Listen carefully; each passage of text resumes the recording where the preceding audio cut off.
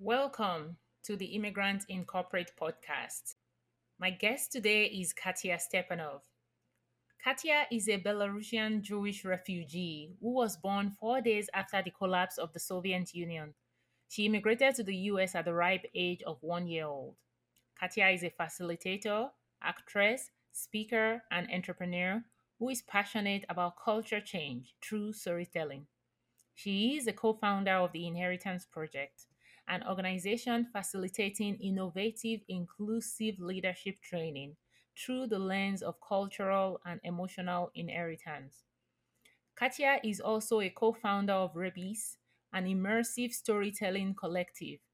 She is a graduate of Carnegie Mellon University's School of Drama, an Andrew Carnegie Scholar, and was recently a featured panelist at the Women in Government Relations DEI Summit this summer. You can also watch our latest performance as Dr. Katya Melnikov in NBC's recent limited series, Dr. Death, streaming on Peacock. I am looking forward to you listening to this conversation with Katya today. She dropped so many nuggets. Hello, and welcome to the Immigrant in Corporate podcast. On this podcast, you will learn from lived experiences how to thrive in the corporate workplace as an immigrant. My name is Lola Adeyemo. I am the CEO of EQI Mindset and the founder of the nonprofit Immigrants in Corporate Inc. I work with organizations to build inclusive workplaces. On this podcast, I will be amplifying immigrant voices from within corporate organizations through solo episodes as well as guest interviews. It is a global world of work, and I'm very sure you can learn a thing or two from my guests who are originally from different parts of the world and their experiences working in the corporate workplace.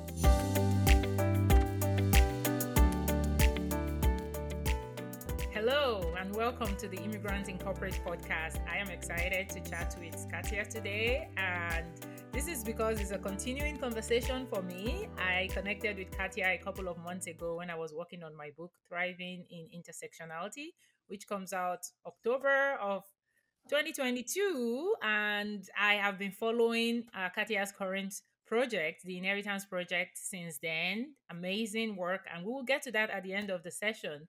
But I have a little tiny bit of Katya's story in my book. I wanted my audience to have an opportunity to hear from her directly because I think you bring such a unique perspective to this conversation, and of course that's also driving the work that you do. So thank you for agreeing to come on today, Katya. Thank you, Lola. All right, so let's dive right in, Katya. If you could share a little bit about your background and your immigrant story as much as you want to share. Absolutely. So I think I'm one of the immigrants who maybe is immigrated a lot earlier in my lifetime than other people. So my story begins with being born in Minsk, Belarus, which is part used to be part of the former Soviet Union. And I was born there right after the collapse of the Soviet Union. So 4 days after the Soviet Union collapsed, I was born. Belarus was a new country, and my parents understood that the life that I would live in Belarus was not the life that they wanted to give me as parents. And so at that time, there was a refugee program for Jewish refugees from the former Soviet Union. So my mother, and my father, so I was 1 year old, and my parents were in their early 20s, and we immigrated as a family to New Jersey. We flew into JFK and we settled in Teaneck, New Jersey. And so my immigrant experience began from early childhood, from coming to a country where no one was speaking the same language that my family and I were speaking at home. And I understood very early on that we didn't belong, that we were different, that I felt like, my parents were my safe place, and there was our life at home and everything made sense at home, and then we would go out in the world and nothing made sense. So from the earliest age I had this experience of not feeling like I belonged, but knowing that I when you're a child, you pick up on the social cues really early. You kind of understand, oh, I'm supposed to act like this, or I'm supposed to say this or that. And so I became the cultural translator for my family. I was the first to learn English, I was the first to go to an American school. And so the American culture and what American culture asks of you and how you should behave at the mall or at school or on the phone or with the bill collector, that was all my emotional intelligence that I developed as a young child out of a need to survive, really out of a need to um, feel like I could act the part even if I didn't feel like it was really authentic to me. So that's where my immigration story begins, is from my early childhood.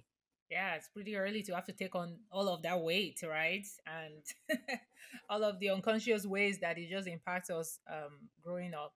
So tell me a little more about the community you grew up in, just because I have the inside story. I want to hear you describe those in your own words. Yes, happy to. So in some ways, I think we were lucky that there was a big wave of immigration from the former Soviet Union. So we weren't alone. We, even in New Jersey, there were other immigrants. In fact, this is an amazing story, but the people that we sat next to on the plane immigrating to the United States was a young mother and her son. And he was probably 5 at this time. And those friends that my parents made on the plane turned out to be our next door neighbors in the building that we lived in. This is really magical that this happened this Right, way. like what are the odds? What are the odds? I mean, really, the odds are like 1 in a billion. I can't even begin to fathom how that happened. But it was a gift, right? So my parents had at least the next door neighbors who also just came from the former Soviet Union, and they had their grandmother with them, which my Okay. grandma immigrated 5 years after we did. So Okay.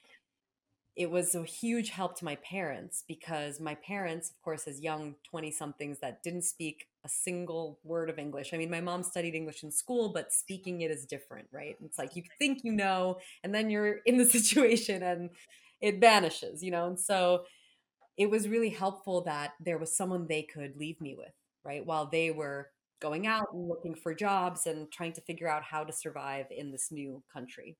And so my first best friend was this 5-year-old boy and his grandma. And they watched me, and that was the first connection we made. But from there, we met other people. And my Russian Jewish community is vast. So I would say there's about 30 people that I would say are like my family because we all grew up together and faced the same struggles together. And my parents sent me to a Russian after school program. Even though I'm from Belarus, the shared culture was the Soviet culture, right? Everyone spoke Russian, everyone learned the same books and poems and art.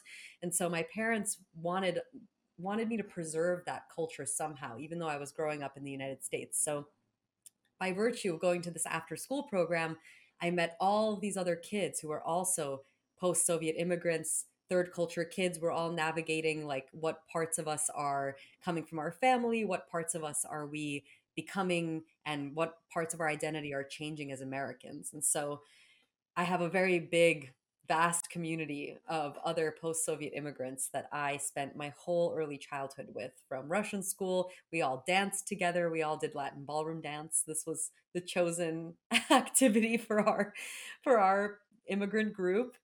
We all went to the same advanced math class after school and learned how to play piano. And so there was a really strong sense of cultural identity for me growing up. I didn't feel there are other immigrants I've talked to who came at a very very young age and their families wanted to erase the culture, right? Or really like no speaking the language, just only speaking English at home and trying, changing the names completely. My mom tells me the story that in the playground she used to try it out. She would be like, Kate, Kate, and try to call me all these different American names, and it would infuriate me. I was like, "What are you doing? I'm Katya." Like I didn't want to adopt the American identity at all.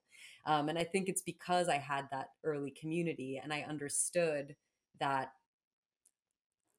that we had something shared between us that couldn't translate, if that makes Yes. sense. Yes. No, that is so beautiful and such a privilege too, because moving at such a young age, and parents, they are trying to be protective when they do that, to try and help you fit right in, to blend with the crowd, so you don't have challenges growing up. But I think it also made it easy for your parents because you had that group, you had your little community of others. Yeah. I mean, I It was wouldn't very. say it was easy. I definitely wouldn't call it easy because they didn't have anyone else here. So even though, there was I would say it's a shared trauma. Like everyone was going through the same struggles together. So it's both sides. It's a paradox. It's like there was the privilege that we had the community, and I don't want to discredit how hard it was that they didn't know what to do, where to go, what, they were very, very fortunate, my parents, that they got advice from a Russian immigrant who had come a lot earlier, so in their early 20s. And they were really helping guide a lot of the community and giving advice and saying, why don't you look into this kind of job? Or for my parents, it was really fortunate timing because they had degrees in engineering, and they came here, so they couldn't speak English, they couldn't say anything, but they were very advanced in terms of their knowledge in math and science.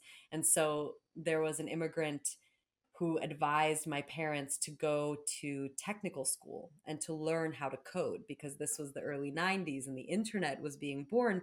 And they said, actually, English is harder to learn for you than ones and zeros, right? Than code, because code is like a universal language. And so because and my parents took a risk, right? They took a risk that they went to school, that they decided to try learning these coding languages, but it ended up being a huge gift that they followed that advice, because they were able to get entry level positions in jobs where they didn't necessarily need to have the most advanced language, but they knew the language they were coding in, right? So that was a huge help to them in getting them established. And in the journey of my life, that, up until I was 7 years old, we were all living in a one bedroom apartment. um, I really was aware that of the class differences between my family and the people I was even going to school with, or my friends' houses that I would go to. And my parents, I would say their American dream began when they got their first jobs at Verizon, at Bell Atlantic, right? In these companies, in these corporate spaces, actually. But then I witnessed their struggle and their journey of assimilation and their struggle as immigrants in a corporate workplace. So I would say, in the context of your book, I've been much more a witness, especially of my mother's journey navigating the corporate workplace as an immigrant who does have an accent, who wasn't able to assimilate as easily as me as a young child. I learned how to code switch much earlier. I don't have an accent, although some people still tell me that I do, and it's really funny to me. Um, but you know, I witnessed a lot of her challenges, struggles, miscommunications. And I think actually my work with the Inheritance Project, in a way, was born out of that witnessing, of understanding that many people did not understand where my parents were coming from because they couldn't understand their cultural context or their inheritance. And they weren't aware that they also have their own cultural context through which they're viewing my parents. So Americans tend to think they're the norm, right? Or like they're the default, but actually they're not. There's no such thing. And so a lot of the work I do now is helping Americans realize what their culture is and what lens they're viewing the world through. That's so awesome because, yeah, I think you're right. I mean, I came to the US in my 20s. I would say it's a different level of assimilation than coming as a child, right? There's just different. So you got double dose of that. You had to do some assimilation yourself, but you also had to observe your mother go through that because she was still pretty young when you So came here, young. and so you also, yeah, Yeah. you watched her get into the corporate workplace. Yeah, we just celebrated 30 years of immigration just this month. It's our 30th anniversary. So we came on September 11th, 1992. So that was also really kind of an important date for many reasons. I grew up in New Jersey, so September 11th was a huge impact on me as a child. But then also it was mixed with this anniversary of arriving in the United States. So a lot of, yeah, a lot of intersections. That's interesting. Yeah. So now you're never going to forget about it. I No, mean, September 11th, you have been celebrating it for other reasons before. Um, yeah, but yeah, thanks for sharing that. I love, see, this is part of why I wanted to have a conversation with you because I know what I captured in my book was a teeny tiny chapter. And part of these conversations is also taking people on the journey to really understand people's background and perspective, right? We are more than stereotypes, we are more than the ideas that you get from the TV or from the media about somebody. It's really what's your experience like, what's your background like. And thank you for taking us on that journey. So, the next question is around the corporate world in America. Can you share a little bit of your career background, your entry point, and some of the ways your culture, your background impacted that? yes. So, what's interesting, I think, for me is that while I came so early and I assimilated quickly, my experience in real life and my experience on paper are two very different things. So, interestingly enough, I studied acting. So, that was my first career path. I went to Carnegie Mellon University. I got a degree in acting from a conservatory, and I started going out on auditions. And actually, at school was the first time, when I was in high school, by the time I graduated high school, I didn't think that there was anything that unique about me being an immigrant from the former Soviet Union because in New Jersey there were a lot of us. So it was pretty normal for you to speak another language. And I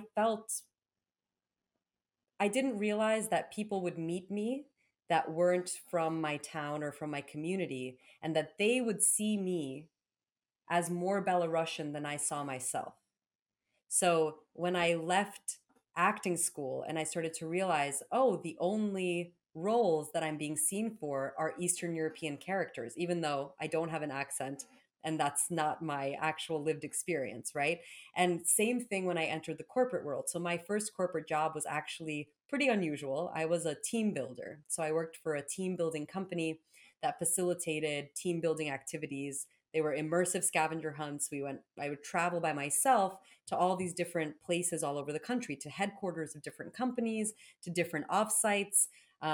Sometimes I got to do games in really cool places like the National Portrait Gallery, for example, in DC or, in Times Square. So I got to travel a lot. And that's when I started to recognize that just based on my name, people made up a lot of stories about what I would be like. So even though if you met me and I didn't tell you my name, you might think that I was Kate and I grew up in Connecticut. But as soon as you see Katya Stepanov on a paper, people start to make assumptions about who I am, my background, what I'm going to be like. And especially as a team builder and someone who was guiding and facilitating experiences, I recognized that I had to somehow acknowledge this in my presentation. I had to somehow lead with this so that I would get ahead of all of the stereotypes that people were already making up about me. So that was my first experience of navigating identity and my unique identity and corporate world, is that I would often lead with naming that about myself. So, I would get on a call with the client and I would say, I'm Katya and I'm so excited to facilitate this game for you, and they right away would be like, "Oh, where are you from?" And so I got very good at telling my story and making the other person feel comfortable that I'm okay talking about my identity. And I think this actually really helped me a lot because people are just curious. They just want to know. They just want to connect with you about something that is different from them, right?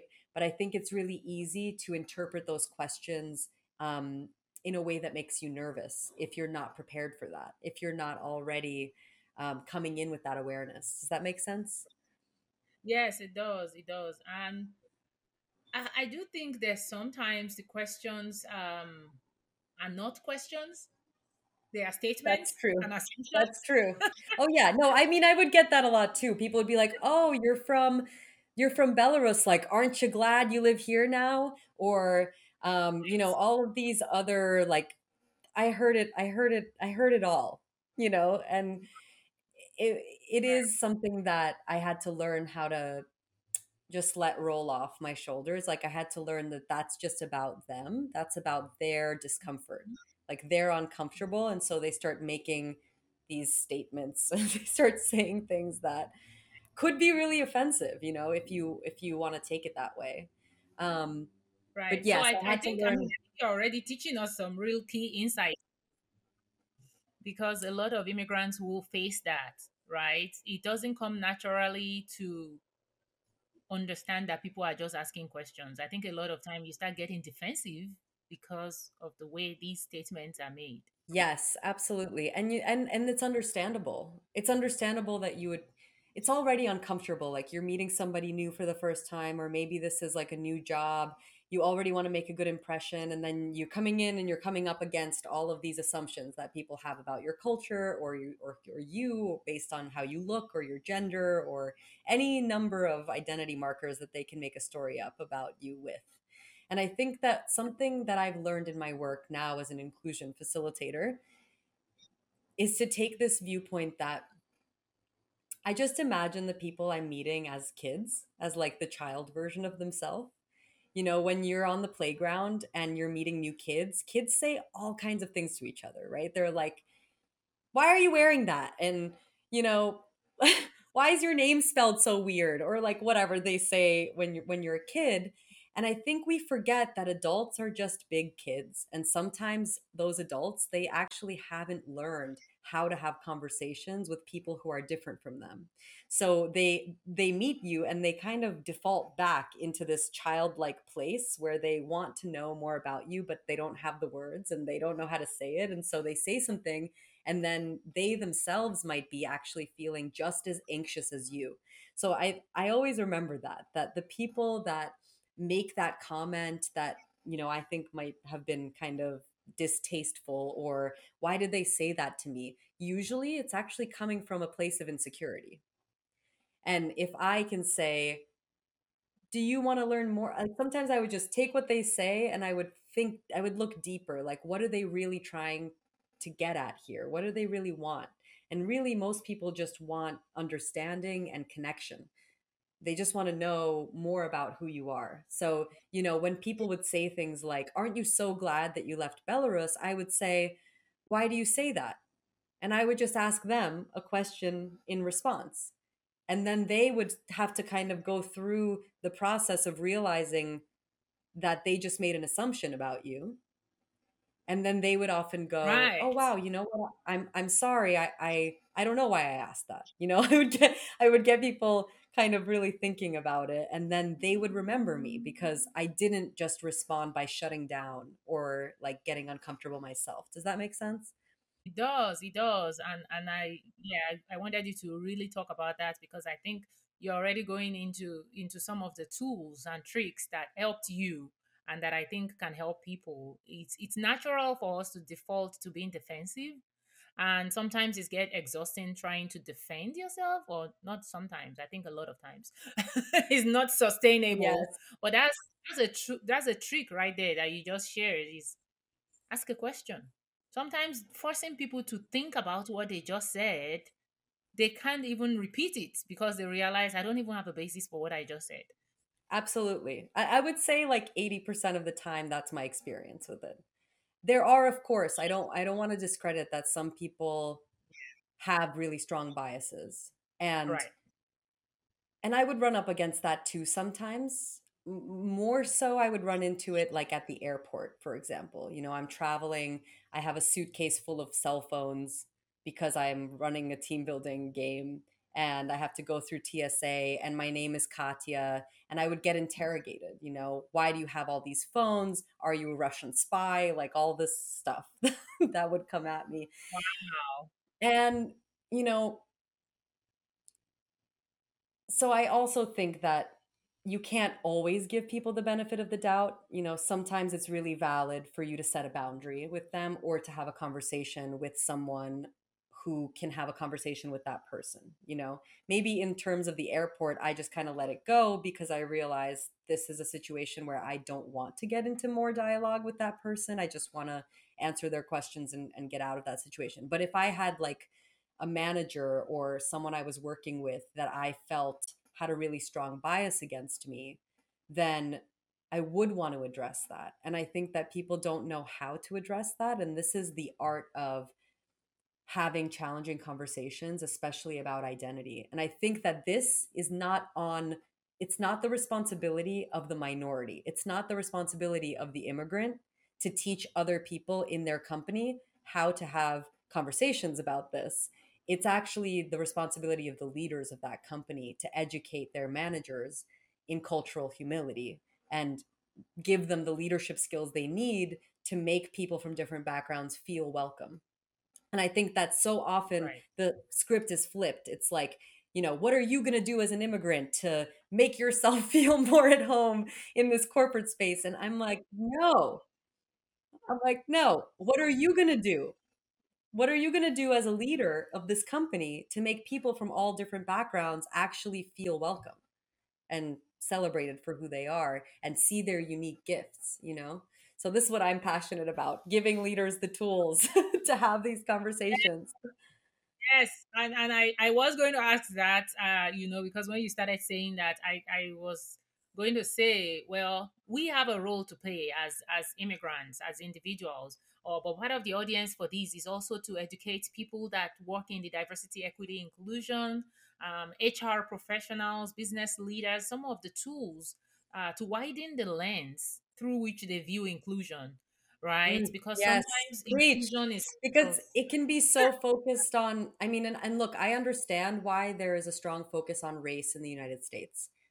It is important. It is a huge aspect of diversity, equity, and inclusion. But I think that immigrants get left out of the conversation a lot because, regardless of your skin color, immigration is its own experience, right? And it comes with the unique challenges. And I think that so often it's overlooked in inclusion. Like, how do you um, what do you need to do as a leader to make an immigrant feel welcome in your company is going to be unique. It's different from all the other conversations. And so I'm actually really glad that you are bringing this conversation into society because I think there are tips and tricks, of course, for people who are immigrants to feel more comfortable in their own skin. And what I would say to the immigrants listening to this is do not diminish yourself or reduce yourself to a label just because it's going to make someone else more comfortable. Actually, you have the opportunity to educate them by standing in your truth and saying, no, actually, I'm complex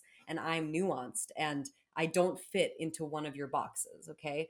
I'm my own specific individual. And if you want to learn more about me, I'm open to the conversation. I want to share with you. I want to tell you about my culture. I want to tell you about the things from my culture that I think could improve the way we work, right? Or, all these different ideas that come from these diverse voices, they get lost when we're like, oh, well, I don't fit into this box, but I'm just going to pretend I do so that I can feel some sort of fake belonging that isn't actually real.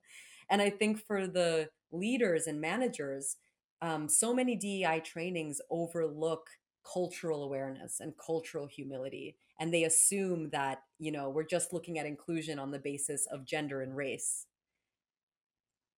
And this is a huge missed opportunity because America is a country of immigrants. Even the people who say, I'm American, I don't have any other identity, that's not actually true. That's a myth.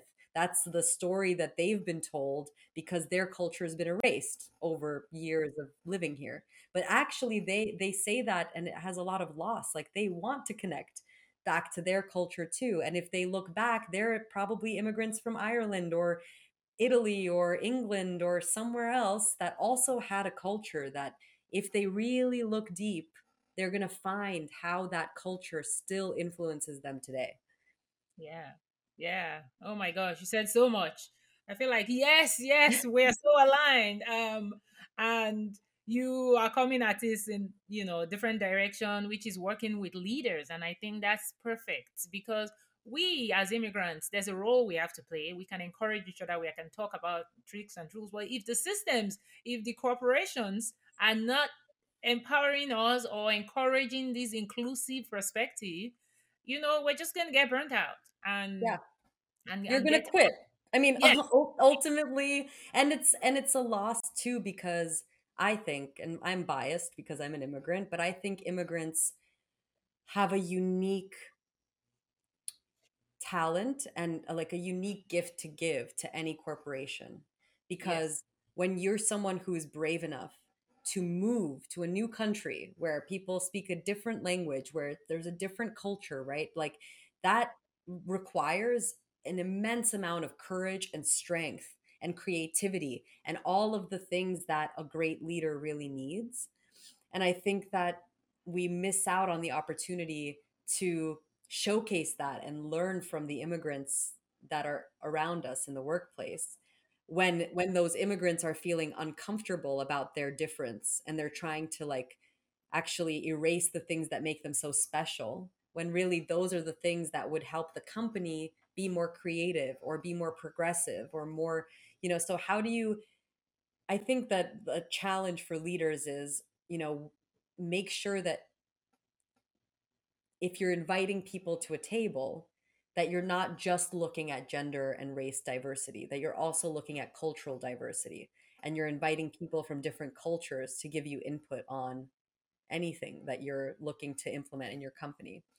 I wish, I've seen my mom struggle so much, mostly with managers who didn't understand the way she worked. And in Soviet culture, you're always looking for solutions, or you're looking for the most effective or most efficient way to do something, and people are very direct in Soviet culture. And in American culture, there's a lot of like politeness and small talk and like doing things by the book, so like not cutting corners, or not, like, even though this way might be more efficient, we have to do it this way because XYZ. And I think it took my mom a long time to understand that that's why that was happening, because she was like, they don't value my work, like they don't see I'm trying to help them, and they think I'm trying to cause trouble. And this this is, I think, maybe it will resonate with some people listening to this, so um how do you notice when maybe the person that is working with you just has a different approach to something, and maybe that approach is just as valuable as your approach, and maybe there's actually something in between those that would be better than what Right. is happening at the moment? Sides. Yeah, no, absolutely. I think that's correct. And this conversation is going to become more and more important now because, you know, everybody is working globally now. You have meetings with somebody from a different part of the world. So even if you are not talking about immigrants, we're talking about, globalization and working across cultures. We have to be more, as leaders, as managers, we have to be more aware of cultural differences. Um, and Yes, we have to be more humble and realize that just because we were socialized to do something one way or to see the world one way doesn't mean that's the only way. And it doesn't mean that's the right way. That just means it's our way. And I think that awareness hopefully will help people find more understanding with the global teams they work with, because this is the problem. We are in a globalizing world, and we do have immigrants and people from all different cultures working on teams together, but so often the step is missed of getting to know each other's cultural context. And instead, it's like, okay, this person and this person go work on this, here's the project, like go. And then it puts the responsibility on the people to have to manage the cultural differences without any guidance, without any facilitation. And I think so often people think, oh, it would take too long to do that process of getting to know each other. And actually, all you need is 60 minutes, 1 hour of your life. to slow down and actually have people share their story with each other of who are they, what matters to them, what are their values, how do they like to work, how does their culture approach the problem that you have in front of you, or how would you approach the project. And then you would listen to each other and actually start to understand, oh, okay, this is how this person works, so that later on in the process when you run into challenges, it's not like surprising, or why are we miscommunicating? Like, so often the miscommunication is because you didn't understand that your cultures approach things from very different ways. Right, right. And part of why I started on this project is because of exactly that. I think when I got into the DEI space, I realized there was just so much for me as a black person in America. I felt like I was being taught how to be black. Was being Yeah. tried to put in the mold of black in America, and I kept struggling with this identity that was being placed on me because being black was not a thing that I grew up with, even though my skin is black. But that was just whatever back growing up as a in Nigeria, in Africa. And so it just felt like in corporate America there's like, oh, you are a black person, so you should know this, so you should be doing this. Mm-hmm. And so part of why I did this with myself. I had to go back to myself to becoming more authentic before I could start to really amplify, or I would say elevate, the immigrant experience in the corporate workplaces, because I don't see that happening in the corporate workplace. Right? We talk about immigration as this thing, this topic that is outside of work, and then we Mm-hmm. talk about DEI as if they are two different things. We are not seeing that there's a place for immigration conversation in the workplace and how you can be more inclusive. And so part of the narrative that is you hear a lot of is entrepreneurs, successful immigrants that are successful as entrepreneurs. Yes. Well, what about the immigrants that don't want to leave the workplace? They are still in the corporate workplace. They just want to thrive and do their job. Yeah. Right? Not everybody wants to be an entrepreneur, but part of the skills that makes immigrants successful is because they get frustrated out of the corporate workplace. And That's then, so funny because I'm like, you're speaking, I guess, to my experience, which is that I decided to become an entrepreneur because I didn't, you're right, I didn't see a future for myself in the corporate. corporate world because I didn't believe that I would be understood in my context, which is what you're saying. And I Right. think that that's something what needs to change. Yes. So I hope there are leaders listening to this podcast in the future. And I think that immigrants can advocate for themselves. And you had a conversation with my co-founder about the future of ERGs, but I really think it's resonating with people that we need new ERGs that are more inclusive of diverse experiences, that maybe they aren't just about having the commonality of one aspect of your identity, but there could be an ERG for parents, for Right. immigrants, for people who have a certain disability or a learning difference or something. So they could be from all different cultures, but have Right. this shared challenge or shared, um, shared connection, that needs to be explored in community. Right. And that way you are bringing together, you are generating a rich conversation that is less homogeneous and more inclusive of people.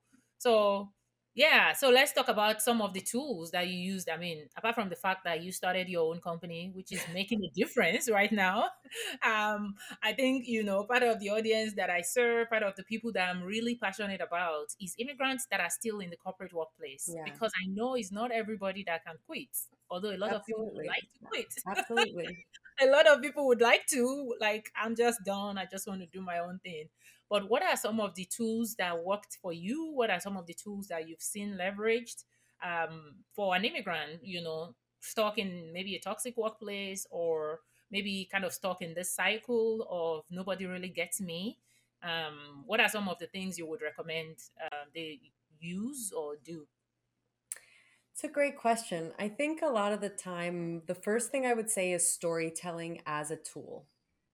So, what are opportunities for you to share your true story? If you feel like everyone has a story about where you come from or you or your culture, what are the opportunities that you have to disrupt that narrative, right? And say, well, actually, that's not true. Or let me share my experience with you. I think that so often when we feel misunderstood, we close off and we get shy, right? And we're kind of like, well, what's the point? I'm not going to say anything. When maybe instead, we talk a lot at Inheritance Project about leading at any level. So, like, you don't have to be a manager to be a leader. You don't have to be the boss to be a leader. You can Yes. be a leader in a one on one conversation.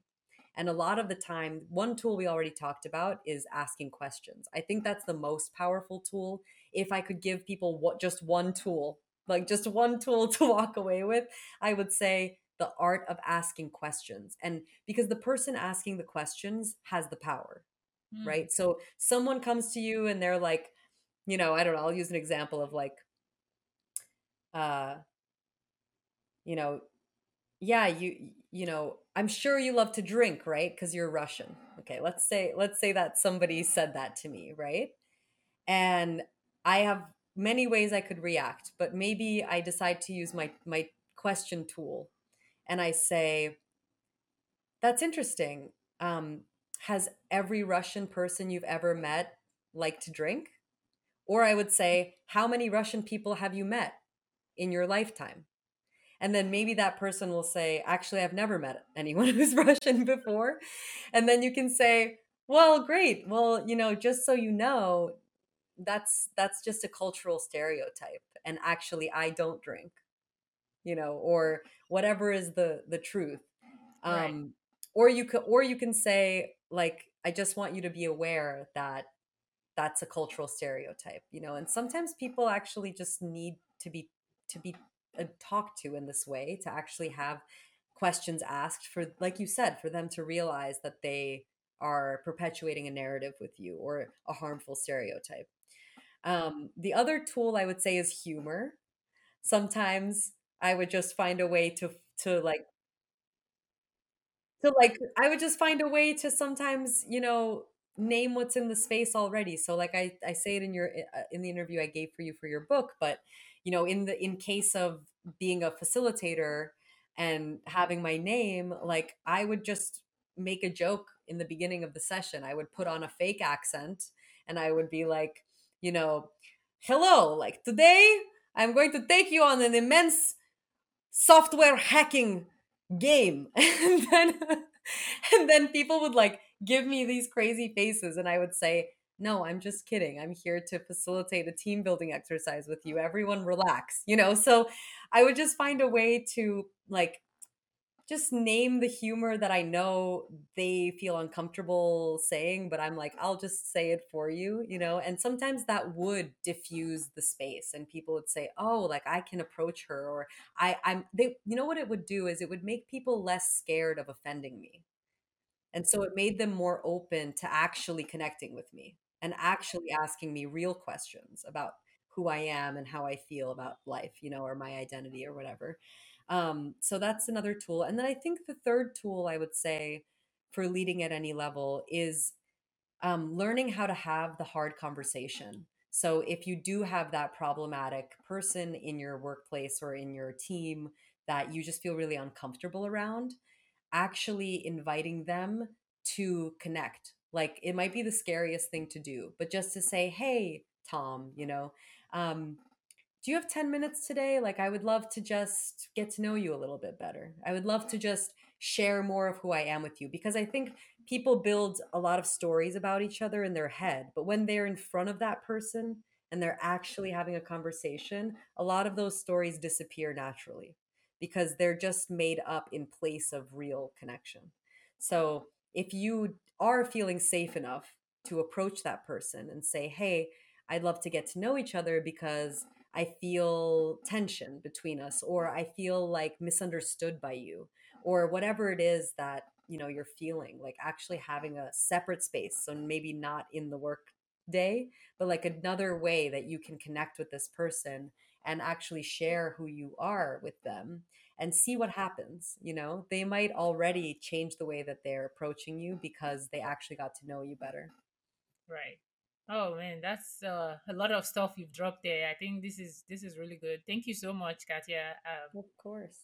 Yeah, you got me thinking in a couple of different directions, even myself right now. That we could take these, but is there any final thing that you want to share? Well, I wanted you to talk about Inheritance Project a little bit because I think it's very applicable to these. So you are no more in corporate America, but in a way, you are in corporate I because am. you. Now I'm in corporate training. Yeah. So can you tell me a little bit about what you currently do with the Inheritance Project? Of course. So, Inheritance Project, we facilitate innovative inclusion, culture, and leadership programs through the lens of inheritance. And when I say inheritance, I don't mean material objects, so not your house and money and car, whatever. I mean the invisible things, the culture that you inherited, the behaviors, the perspectives, the traits, all of the narratives that you inherit from your upbringing and from society. So, how are all of these ideas about yourself and stories about yourself and other people, how do those shape the way that you behave? And so we do a lot of programs with managers, with leaders, and also just with individuals and teams, helping people to go through that process of self inquiry, where you go through the process yourself of like, let me unpack what I've inherited, and we guide that process. And so, one thing that I can invite anyone listening to this podcast to do is you can go to inheritanceproject.org and we have a free workbook. So, this workbook takes about 30 minutes. It could take you longer if you want to go deeper, but it guides you with questions for you to start to understand what might you have inherited from your cultural background. How might that be influencing the way that you behave and the way you show up at work? And actually, we're about to launch our whole online learning platform. So we are going to have many courses for individuals. You know, in the past, we worked a lot with teams, but now we're going to have courses that anyone can sign up for. So if you want to learn inclusive leadership tools, you want to learn conflict resolution tools, we're going to have courses that you can sign up for in 2023 where you can do that on your own through our online learning portal. So Yeah. I'm passionate about making a space where we can tell the truth about this, where we can be honest with each other, where we don't feel like we need to sugarcoat things or pretend that we're simpler than we are, where we can actually say, like what you were saying, where it's like, don't put me in a box because of my skin color. Like that might not be my experience. And actually having a space to talk about what your real experience is with other people who also are coming from that same place and wanting to be understood in their complexity. Yeah, absolutely. Thank you so much. Thank you for. I think you have created the perfect package to put together all of your experience and passions to support. Because again, is either you come out of it, you create a product that is making money that is going um, very well, but you are taking this and taking this back based on your experience to shape other people's experiences who are still in the workplace. And I think that's needed. I think we don't have enough of that, especially when it comes to culture, when it comes to immigrant experience. So thank you for sharing that with us today. And hopefully, we have some people that are going to go ahead and do that workbook. There's a couple of workshops that the Inheritance Project puts together as well. I'm just saying because I've attended these and I know I loved it, and I'm actually planning to attend more because I think I didn't have enough time in the 2 hours to touch on some things. But um, we'll we'll wrap this up because I know we could go on and on. I usually want to end with a final question, Katya. Definitely. If you were to share a dish, because I like food, with your co-workers from your home country or your cultural background, what will it be and why? It would definitely be borscht, which is a beet soup. Um, and it comes from many different Slavic cultures. So there's a Ukrainian borscht, there's a Belarusian borscht, there's a Russian borscht, but they're all similar. So it's a soup made with beets and carrots and celery and potatoes. Um, and it has this deep red color, and you can make it hot or you can make it cold in the summer. You can make it with cucumbers and dill. And I would share this because it's one of my favorite dishes to make. I love the process of making soup. And it really connects me back with my ancestors who've been eating this dish for probably thousands of years. And it keeps really well. So that's the reason that, in the Soviet Union, people ate borscht a lot. It's made of root vegetables. It can keep for a long time. You make one big pot and you can feed your family for a week. So that is what I would share with my coworkers. And actually, it's what I'm going to make tonight. So, Wait, you inviting me for dinner? yeah, you want to come have some borscht? Oh, thank you so much, Katya. This was nice chatting with you. Thank you for all of the nuggets that you dropped. And I am looking forward to continuing to stay connected. Yes, thank you, Lola. Thank you for having me.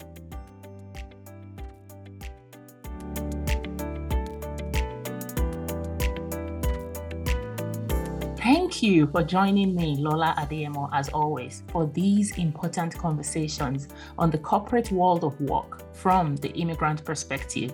For more resources and upcoming events, please visit our website, www.immigrantsincorporate.org.